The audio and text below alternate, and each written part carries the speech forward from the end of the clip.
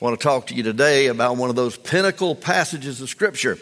We've arrived to John chapter 14. We're only going to read 2 verses today, and we are going to cover a little more than 2 verses. We're only going to read 2, and there's a reason we're going to do that. So up on the screen, you're going to see them. Let's stand together. We're going to read verse 1 and verse 27. Verse 1 and verse number 27 of this passage together this morning. The words are up there, and let's read. Now, ready. Let not your heart be troubled. You believe in God. Believe also in me. And now verse number 27. Peace I leave with you. My peace I give to you. Not as the world gives do I give to you. Let not your heart be troubled, neither let it be afraid. Interesting 2 bookends that I think we see on this passage. And the key phrase, those 6 little words, let not your heart be troubled, speak volumes to what was going on at the moment in the hearts of those who had been so faithfully for somewhat over 3 years now following him everywhere he went. Their hearts were troubled. You know, times don't change a lot. And in every era, every epoch, there are reasons for hearts to be troubled. How many of you, over the last 6 months, and even perhaps today, you have troubles in your heart? Let's just say things are tough. Just raise your hand. Yeah. And so he was speaking to them, and he is speaking to us. Let me pray this morning. Our Heavenly Father, we thank you for the gathering of the saints. We call it a church. It's an assembly. We have assembled. We have come together. We care about each other.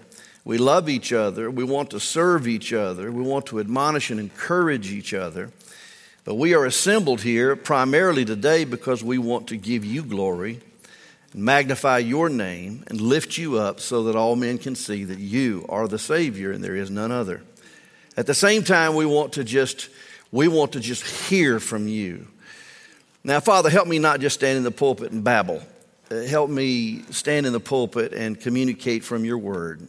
I pray that when we get done today, we will be able to say it was good to hear from God today in his word. Thank you for every single person that's in this room this morning. There's not a person in this room that is not made in your image. There's not a single person that walked in this building today is not somebody that by divine design is a prototype made by you, that there's not another one like them. And you love every single person. You loved us so much, Father, that you sent your Son into the world to save us from our sins. And help us now as we talk about this subject of heart trouble. In Jesus' name, amen. You can be seated. So those 6 words, let not your heart be troubled, gives us a really clear look at the mood of the disciples. They were worried. They were troubled. They were troubled about a lot. Somebody might say, well, what worries could they possibly have? They have accompanied Jesus for the last 3+ years.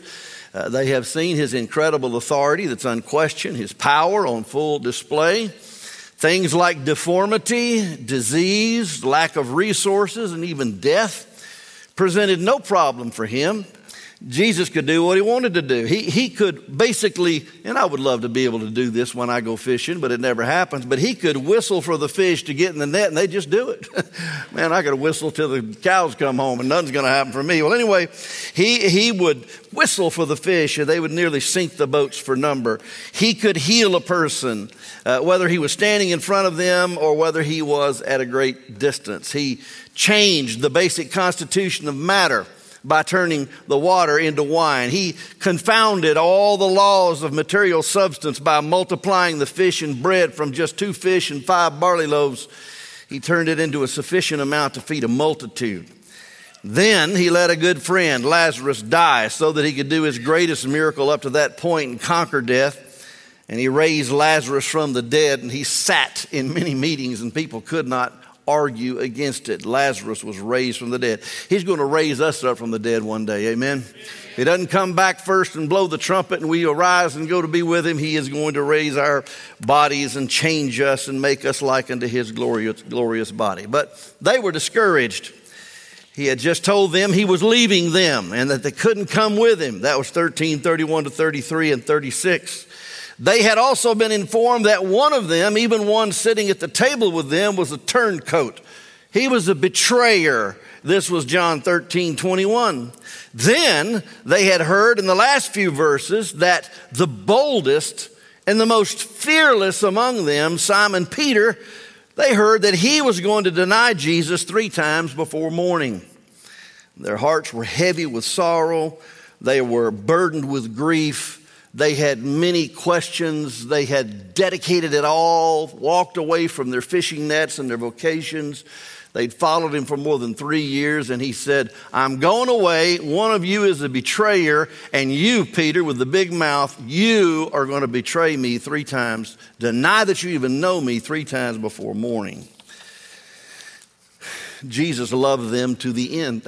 However, chapter 13 and verse 2, isn't it amazing that Jesus is headed to Gethsemane?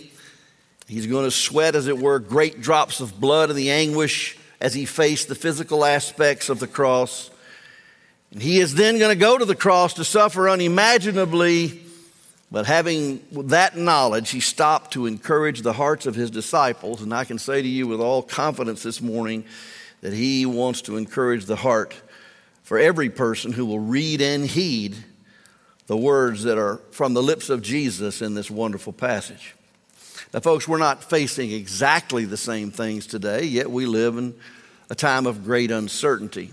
Challenges and upheaval in our culture, nation, and the world. I was actually going to do a montage of pictures and run them across the screen this morning, but you see it enough. Words are enough. Our world, things are happening so fast we can't even track the changes. There's a barrier country called Ukraine between Russia and the West, and it's at war. North Korea this week tested intercontinental missiles that can strike our mainland. The national economy is in shambles, and I've heard of job losses this week in our congregation. Inflation is out of control. How many of you know that to be a fact? Things cost more than they did a year ago. Just raise your hand up. Yeah, I go to Cerizo Grill over there, and I've quit buying coffee because the bill has gotten so high you can kill a $20 bill just eating breakfast over there. And I'm not happy about it. I just want you to know that. But just in any event. And if that isn't enough, more and more former gospel preaching churches are bowing to the pressures to accommodate the pervasive lifestyles of sinful rebellion and gender dysphoria. There are many troubled hearts in the room today, and I have not even mentioned the personal crises of sickness and death that have touched so many of us recently. The question is, does the Bible have anything pertinent to say about this? Well, verse 1 and verse 27, Jesus talks specifically to the situations of our life and says, let not your heart be troubled. 6 words, say those with me. Let not your heart be troubled. He didn't just say think right. He said let your thinking get to your heart and your emotions. God made emotions, and he wants to give us an antidote for depression, an antidote for discouragement, an antidote. He wants to give us something in the scriptures that will help us with those moments. So Jesus has a word for you. Sandwiched between the verses 1 and 27 are wonderful words of encouragement and hope. I want to just look at the first 11 or 12 verses with you today, just that many of the verses, and we'll pick it up next week and talk about some more of them. But I just want to announce to you today, the first thing, and there's just 2 points to this sermon, and the first one is there is hope for tomorrow. There is hope for tomorrow. You may not see the remedy, the answer, everything may not be exactly as you wish it were at this moment in time, but there is a bright tomorrow for the child of God. And the first thing he tells them, look at verse number 2. He says, in my Father's house are many mansions, and if it were not so, I would have told you, I go to prepare a place for you. And if I go and prepare a place for you, I will come again and receive you to myself, that where I am, there you may be also. And so he tells them, he said, look, he says, there's a heavenly home waiting for you, and it's a prepared place for prepared people. I can't go into all the details about the wonders of the heavenly city and our heavenly home, but I can tell you that when we arrive there, we will be at home. You know what home is? Home is the place where people can't tell you you can't enter. Home is the place where freckles and all, they receive you. Home, Well, we will dwell in the Father's house, in the Father's presence. We're going to dwell free from sin, sorrow, and suffering, and separation, or any other thing that would hinder the glory of the place. Revelation 21:4 and 27. I can't adequately describe all the glories of the place. I think Paul summed it up beautifully in 1 Corinthians 2:9. He said, eye has not seen, nor ear heard, nor has entered into the heart of man the things which God has prepared for those who love him. Prepared place for prepared people. I hadn't seen. Now, it goes on to say we've seen it through the eyes of faith, but one day face to face. Amen? One day in person. I heard lots of stories about I'd heard about London and all the wonders and all the history. I heard all about that, and one day I went to see it, and the reality was greater than the words that I had heard about it.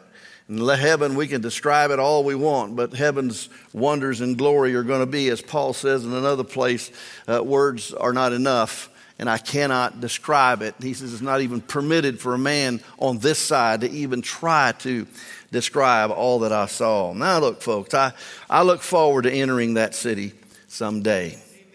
According to Jesus, heaven is a real place. It's not the product of religious imagination. It's not just some psyched up mentality. It's not just some pie in the sky by and by. Heaven is a place, and it is where God dwells, and it's where Jesus sits at the right hand of the Father. Heaven is described in the Scriptures in the New Testament. It is described as a kingdom. The Bible says in 2 Peter 1:11. It's described as an inheritance. 1 Peter 1:4. It's described as a country. Chapter 11 of Hebrews, verse 16. It's described as a city. Hebrews 11:16. And it is described as our home in John 14:2. The word Father is used 53 times from John 13 to John 17. You know, your primary relationship with the Trinity is that of God is our Father, and we are his children. We are his sons and daughters. Amen. I always looked forward to going home to my mom and dad's house. They were living in North Mississippi at the time my children were growing up, and they lived way up a lane and way up a driveway. And boy, my mom and dad knew we were there, man. I mean, they'd come out and they'd be standing on that big old front porch of that southern home, and they just big grins. And I mean, my mother would just be sitting there just clapping her hands like that. Praise the Lord. We'd come up and my kids would giggle. I just love to go home. We're going home one day. This isn't home. Do you understand that? How many of you got hurts, pains, and sorrows going on in your life? This isn't home. We're going home. And one day we'll be there. God knows the day. He knows the hour. Unless we are blessed to bypass death in the rapture, the only way to get to heaven is through the door of death. I've done more funerals in my time than I really care to recount, and I did another one this last week. The Bible teaches that after death we go home. People are often frightened by the prospect of dying. People tell me quite often, Pastor Phil, I'm not afraid of being dead. I'm afraid of the dying, the actual part of it, moving from here to there. It just seems so frightening. For the child of God, death is not the end. It's just a time to go. I use this often in funerals. 2 Corinthians 5:6, we're always confident, knowing that while we are at home in the body, we are absent from the Lord, for we walk by faith and not by sight. We are confident. There's that word, confident. God doesn't want you to lack confidence. He doesn't want you to go through life wondering. He doesn't want you to, I hope. No. We're confident that as long as we're at home in the body, we're absent from the Lord. We are confident that to be absent from the body and to be present with the Lord. I've told hundreds of people standing right here at this place with a casket in front of me that this person is no longer here, but they're finally home with the Lord because they're absent from the body. Go out to the cemetery and do all the memorials and remember your loved one as much as you want to, but just make sure you keep two words in your mind. If they're believers, not here, but there. Oh, it is so incredibly important. Paul, in his epistle to the Philippians, said he was going home to Jesus, which was far better. And folks, there's a heavenly home that waits for those that believe in him. Jesus was going away to prepare a place for us. And it's amazing. It occurred to me this week, I was thinking about this. It's interesting that Jesus, the carpenter by trade, right? That's what he was in his father's house as he was growing up. I personally think he was not so much a woodworker, but a stonemason, because that's what was the materials of that area, himself being the chief cornerstone. But he was a stonemason, and he was building things here on earth. He was a carpenter by trade, and I love this. Today he is building his unstoppable church on earth, and he is building our incorruptible home in heaven, and he's doing it all at the same time. You talk about multitasking. Our God can multitask. He can multitask with every individual. So we have this home. We got a heavenly hope. This is verse number 3. Look at it again there. And if I go to prepare a place for you, I will come again and receive you to myself. I'm coming back, Jesus said. I'm coming back for you. It's a heavenly hope, and I'm coming back. There are some who do not believe in the rapture of the church. However, Jesus does believe in the rapture of the church. I'm going to stick with him. Paul sheds a little light on the monumental event in 1 Corinthians 15:51. I tell you a mystery, we shall not all sleep, but we shall all be changed in a moment, in the twinkling of an eye at the last trumpet. For the trumpet will sound, and the dead will be raised incorruptible, and we shall be changed.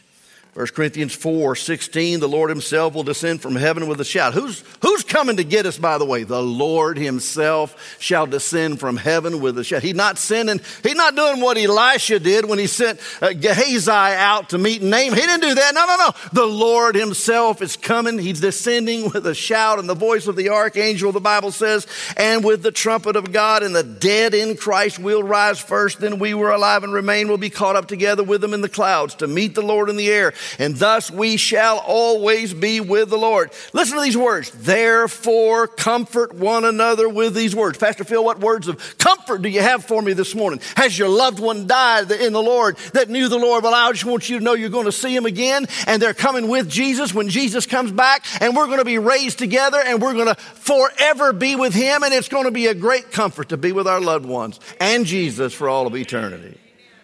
It's a comfort. People may doubt it, men may mock it, but Jesus is going to come again. And the best advice that I've got for you today is to be ready. Matthew 24:44, therefore be ye also ready, for the Son of Man is coming at an hour that you do not expect. That's for those who have yet to believe, and that's for those who already believe but get sidetracked and distracted in life. Be ready for the Lord's return. There's something else here in these first 3 verses, and there's a heavenly homecoming. Where Jesus is, we will be. This is beautiful. I mean, he is going to be there, and we're going to be with him. The disciples are upset with the notion that Jesus is going away. Therefore, he tells them where he is going and that they can also come. Thank God today the greatest glory of heaven is not going to be the golden streets and the jasper walls and the angelic host and the crystal rivers and an endless day. And it's not even going to be seeing those who have gone on before. And I know it's a great motivation for us and a great encouragement to know that we're going to see those who have gone on before. We're going to be reunited. In the Old Testament, when somebody died, it said many times, and they were gathered to their people.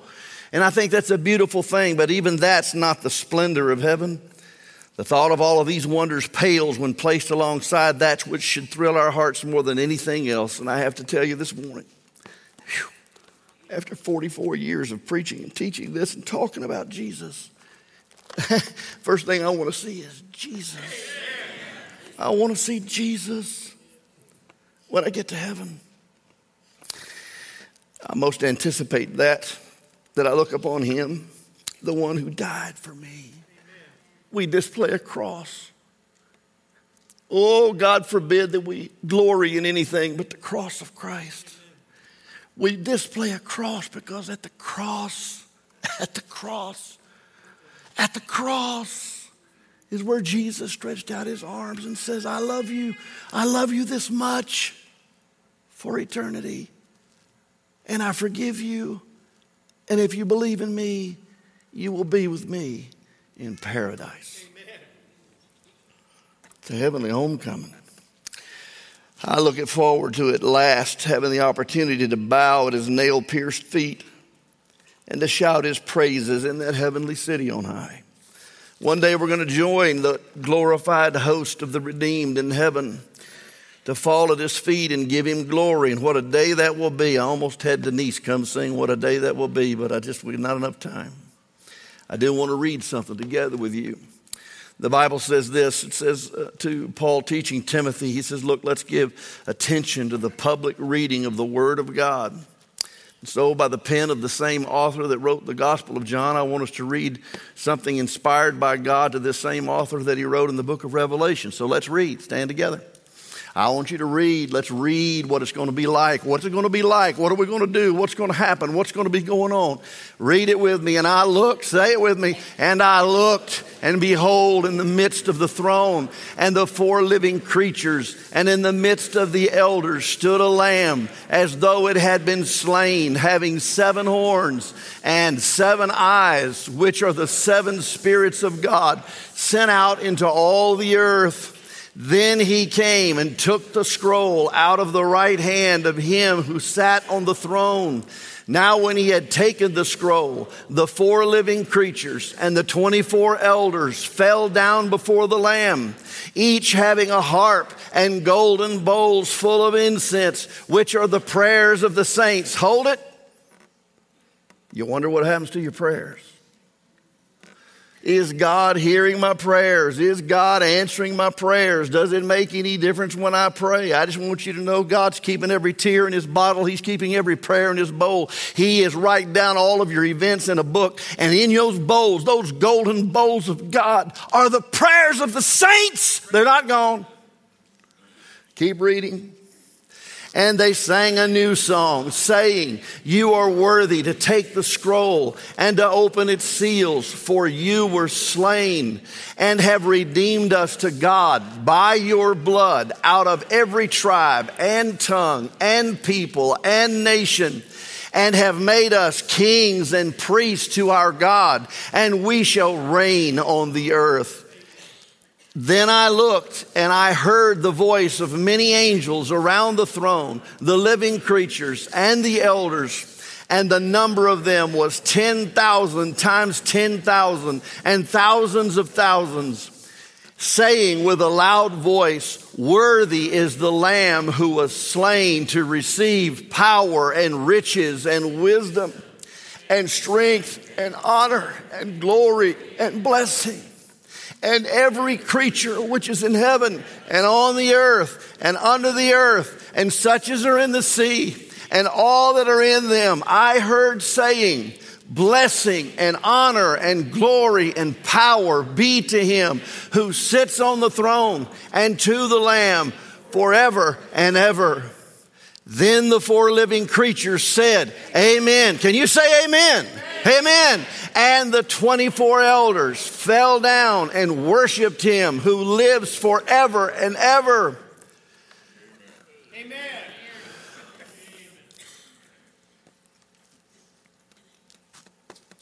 You have a hard time generating a spirit of worship in your heart. And if you have a hard time singing and praising, please get ready for heaven.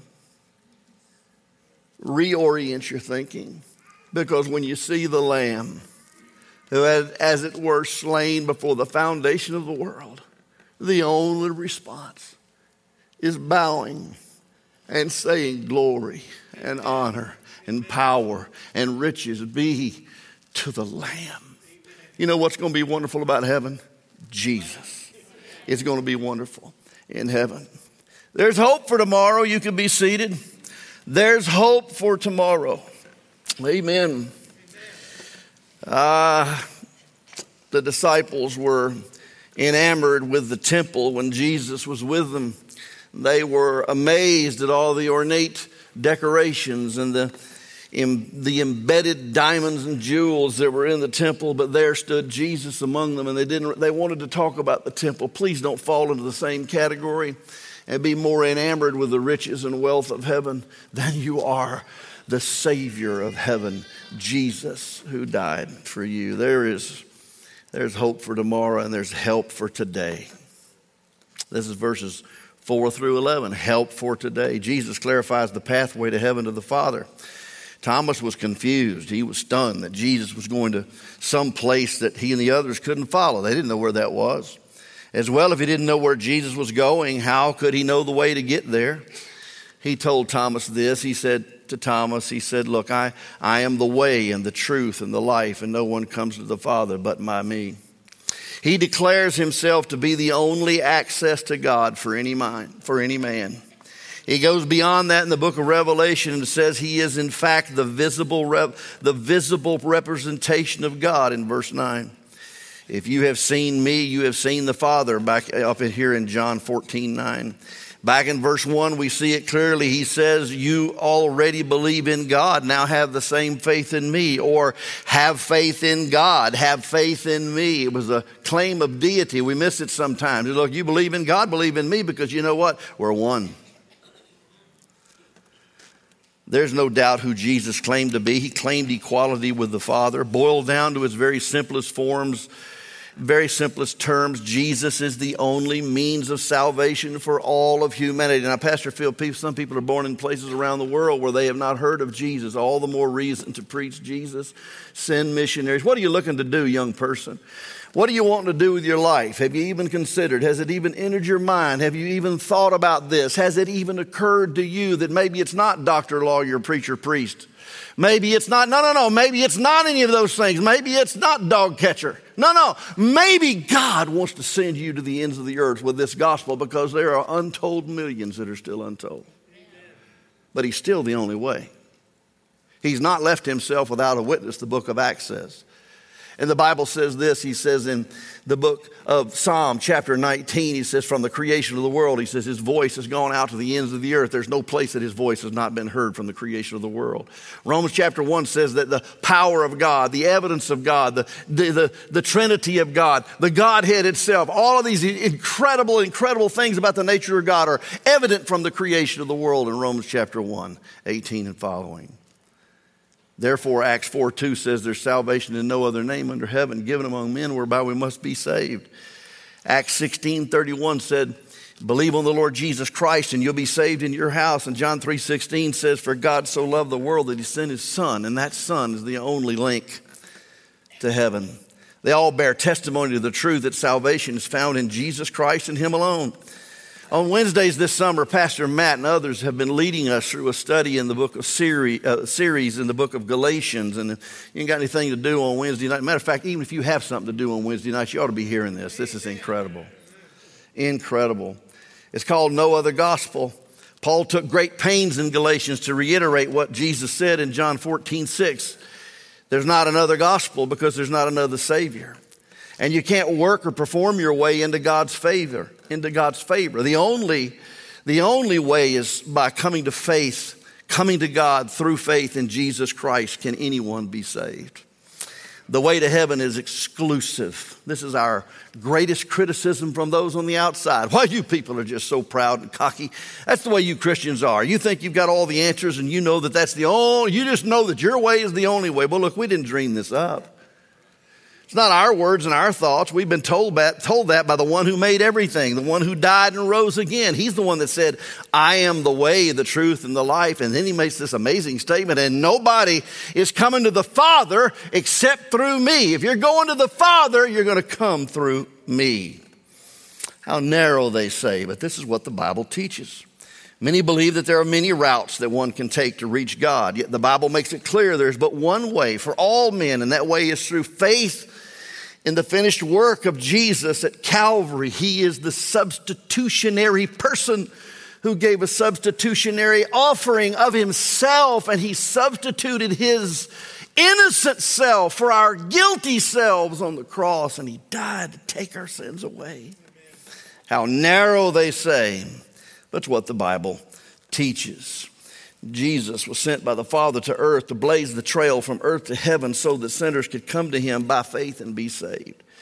I've given this illustration before at the church, and I just heard it down in Kansas City not too long ago, but C.T. Studd, a missionary to Congo, knew of a pioneer missionary in Africa that that he was trying to take the gospel to a new tribe in Congo, far to the north.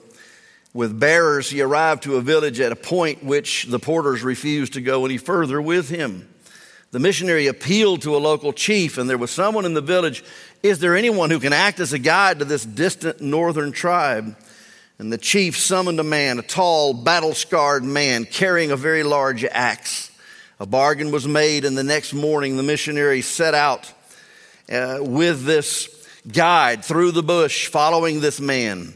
The way became increasingly rough, and the path had all but disappeared. There was an occasional mark blazed on a tree. Finally, the missionary called a halt, and he asked the guide, "Are you sure you know the way?"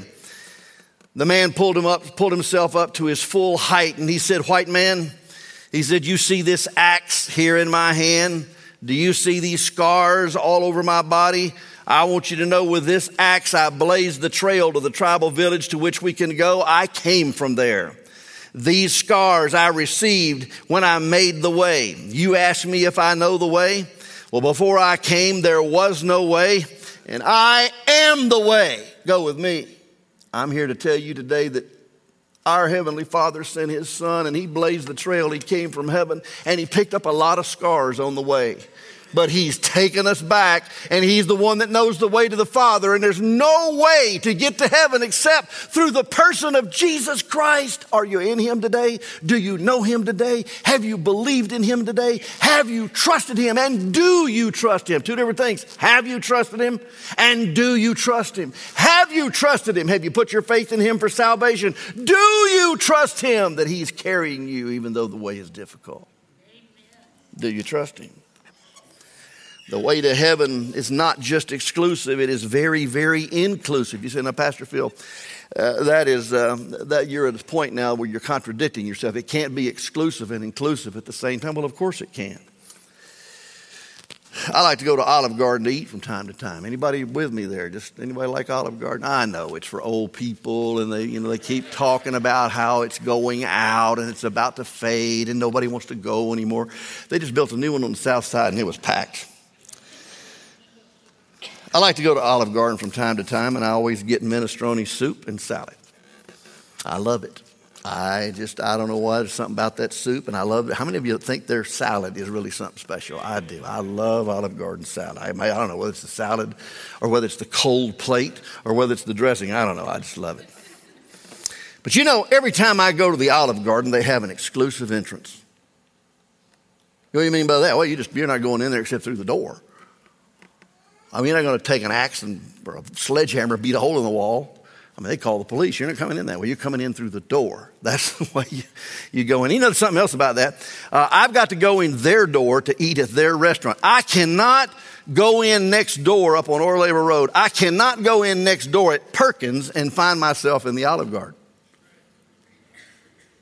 Taco Bell is across the street. I cannot say, well, I want to go to Olive Garden, but I refuse to go in that door right there. I'm going to go in the door over here at Taco Bell, and I want my minestrone soup and salad delivered right over there. Not going to happen. I've got to go in the door of the Olive Garden. I'm going to have to go in. But wait a minute. It's an exclusive entrance. But here's what's so interesting about it. It's open to anyone who wants to come in. In fact, they spend tons of money on advertising, just begging people, come in, come in, come in. We got all the minestrone soup and salads you could ever want to eat. Just come on in. And they got everything else under the sun, which, you know, I love those baked lasagna bites that they make. Anyway, I'll stop that. But everybody's going to Olive Garden afterwards. But here's the deal. I love to go to Olive Garden. I don't have any problem going in at their door. And if I don't go in their door, I'm not going in. And it is inclusive. They spend loads of money advertising, begging people to come in. It's an inclusive thing because whosoever will can come in and sit down. If you got your money, you can sit down and eat at the Olive Garden. But I want to tell you something. Whosoever will may enter and drink and find life in the person of Jesus Christ. Just come in, but you don't need money. You don't need silver and gold. All you need is faith in Jesus Christ. And you can come in because it's inclusive. He wants everybody to come. Amen. Whosoever will, let him come and drink of the water of life freely. This is Revelation. Last thing, the last sermon in the Bible. Whosoever will may come. Amen. Whoa. Pastor, you're flying in the face of all of our brethren who are Calvinists. I'm sorry, I'm just teaching the scriptures to you this morning. How can I be saved? Look at this threefold assurance. How can I be saved? Jesus is the way. How can I be sure? Jesus is the truth. How can I be satisfied? He is the life. I just want you to know nobody's had life, don't know anything about life till you've met the Prince of Life and you've had him come into your heart. You don't know anything about peace. Isn't it interesting? In verse 27, they started off with troubled hearts, and he says, here's what you need for troubled hearts. You need peace in your heart. You may not have peace in the world that you live in, but you can certainly have peace in your heart. Isn't it beautiful? That's beautiful. I got to finish. Help for service. Time's up. I hate clocks. The reality of Jesus' departure was real. They had hope for the future, but what about their today? Like them, we live in the here and now. We have future hope, but we have to face life and service today. Well, there's good news. Jesus knows all about our struggles, and he will guide till the day is done. There's not a friend like the lowly Jesus. No, not one. No, not one. I want you to notice in verse number 12, look if you would to 14:12. It says, most assuredly I say to you, he who believes in me, the works that I do, he will do also, and greater works than these he will do, because I go to the Father. And whatever you ask in my name, that I will do, that the Father may be glorified in the Son. And if you ask anything in my name, I will do it. These are wonderful, wonderful promises. First thing I want you to see is he will honor us. What's he going to do with our faith we have for today? Well, he's going to honor us. He's going to honor us. You say, well, how is that? He said, well, he declares that we're going to be able to do greater works than those which he did. Now, this is one of the most confounding verses in all of the scripture to me, to be able to even think. I mean, the guy raised people from the dead. He healed sick people, turned water into wine. I mean, he created heaven and earth. I mean, what do you mean? Greater works than he did. But he's going to honor us. It's humbling. What he means is they're going to be greater in quantity, but they're not going to be greater in quality. Listen to this. When Jesus was here, he was limited to one geographical locality. But now that he's ascended back to heaven and sent the Holy Spirit, which we're going to preach and teach about, sent the Holy Spirit to indwell his people, he now has the ability to be many, many, many more places working all at the same time. I'm not the only gospel preacher at this hour this morning in the city of Des Moines. You understand that? Why? Because the Holy Spirit indwells many, and we're doing greater works. We're spreading out further. You get that? This is what he's doing. Now, while Jesus was on earth, many of his miracles were physical in nature, which were incredible. But he uses his children to bring the word of salvation to lost men and women. And this is a tremendous miracle. That which is spiritual is always greater. The physical works of Jesus wow us, but it's the salvation work in our heart that is life-changing and makes us from being on the road to hell to being on the road to heaven. Amen. He will honor us. Something else he'll do, he will hear us. Verse 13 and 14, we're given the promise that when we call on the name of the Lord, he will hear us and will move in the time of our need. It makes serving Jesus so much easier to know that we don't serve alone, that we have his presence and attention to our prayers. Folks, we serve a prayer hearing and prayer answering God. Call unto me and I will answer thee and show thee great and mighty things that thou knowest not. The answered prayers in this passage are given in the context of doing greater works. Don't miss that.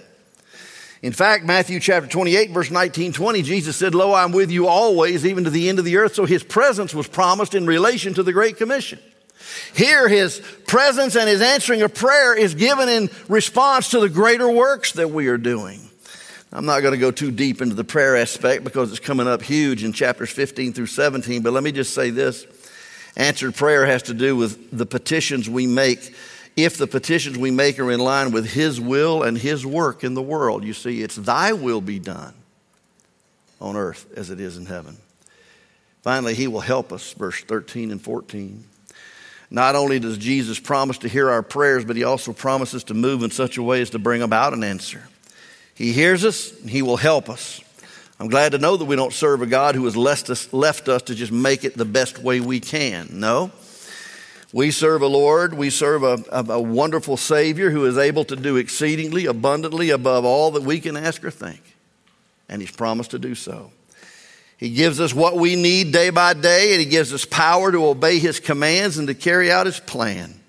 Matthew 7:7-8, ask and it'll be given to you, seek and you will find, knock and it will be opened to you. For everyone who asks receives, and he who seeks finds, and to him who knocks it will be open. And he goes on to say, and the Father delights to give the Holy Spirit to everyone who asks him. I want to point out something so simple that it can easily be overlooked. In this passage, what did Jesus say the disciples needed to do as they faced his departure, as they faced the treachery of a disciple and the failure of their leader, Peter? What did he tell them to do? Look at chapter 14 and verse number 1. Let not your heart be troubled. You what? Believe in God. What are we supposed to do? Believe also in me. Drop down to verse number 10. It says in verse number 10, do you not believe that I am in the Father and the Father in me? Look at verse number 11. Believe me that I am in the Father and the Father in me, or else believe me for the sake of the works themselves. Verse 12, most assuredly I say to you, he who believes in me, the works that I do, he will do also. What is it that he is required? What is required of those people to handle the troubled times in which they were living and the heart troubles that they were going through? What is it that is required? Believe. How does a person come to know Jesus as their personal Savior? Once you've got the facts and you have the information and you understand your lost state and understand what God did to save people from their sin, what is it that is required of us? It is required that we believe. What is it that is required of us to handle the troubles of life and to get from today till tomorrow, from tomorrow to the next, and from this week to next, and from next month to the next, and from here to eternity? What is required? Belief. Do you believe Jesus? Have you believed? Do you believe? Two questions. Have you believed? Have you put your faith in Jesus? I didn't say the church or a baptismal tank. I didn't say in some sort of ritual that we might do in some church or some confirmation in some church. I didn't say any of those things. The scripture doesn't mention any of them. He says, believe me, Jesus said. Have you believed? Do you believe? Trust him. Only trust him. Only trust him. Only trust him now. He will save you. He will save you. He will save you now. I can still hear my mother singing this with an accent. Come every soul by sin oppressed, there's mercy with the Lord, and he will surely give you rest by trusting in his word. Only trust him. Only trust him. Oh man. Yes, Jesus is the truth, the way that leads you into rest. Believe in him without delay, and you are fully blessed. Only trust him. Only trust him. Only trust him. Now, tomorrow, next week, next month, when he says cancer, when he says heart disease, doesn't matter what he says at the doctor's office. Only trust him. Would you bow your heads and close your eyes?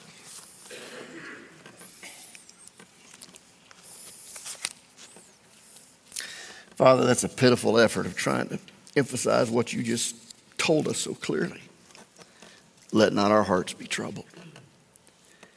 Father, there may be people here today that do not know you and have never made that first step of believing. They've never believed who you are and what you did. I pray that today would be the day that they would do that. Maybe they're here today and they've trusted you, they believe in you, but boy, they have a hard time with what's going on right now in their lives. And I pray that you'd help them. And I pray that the same faith that they exercise to become part of your family, they would exercise to believe that you are God and you are large and you are in charge and you're going to bring us to the safe haven that you have prepared for us. Thank you for this wonderful passage of Scripture. Help us to believe no matter what. In Jesus' name, amen.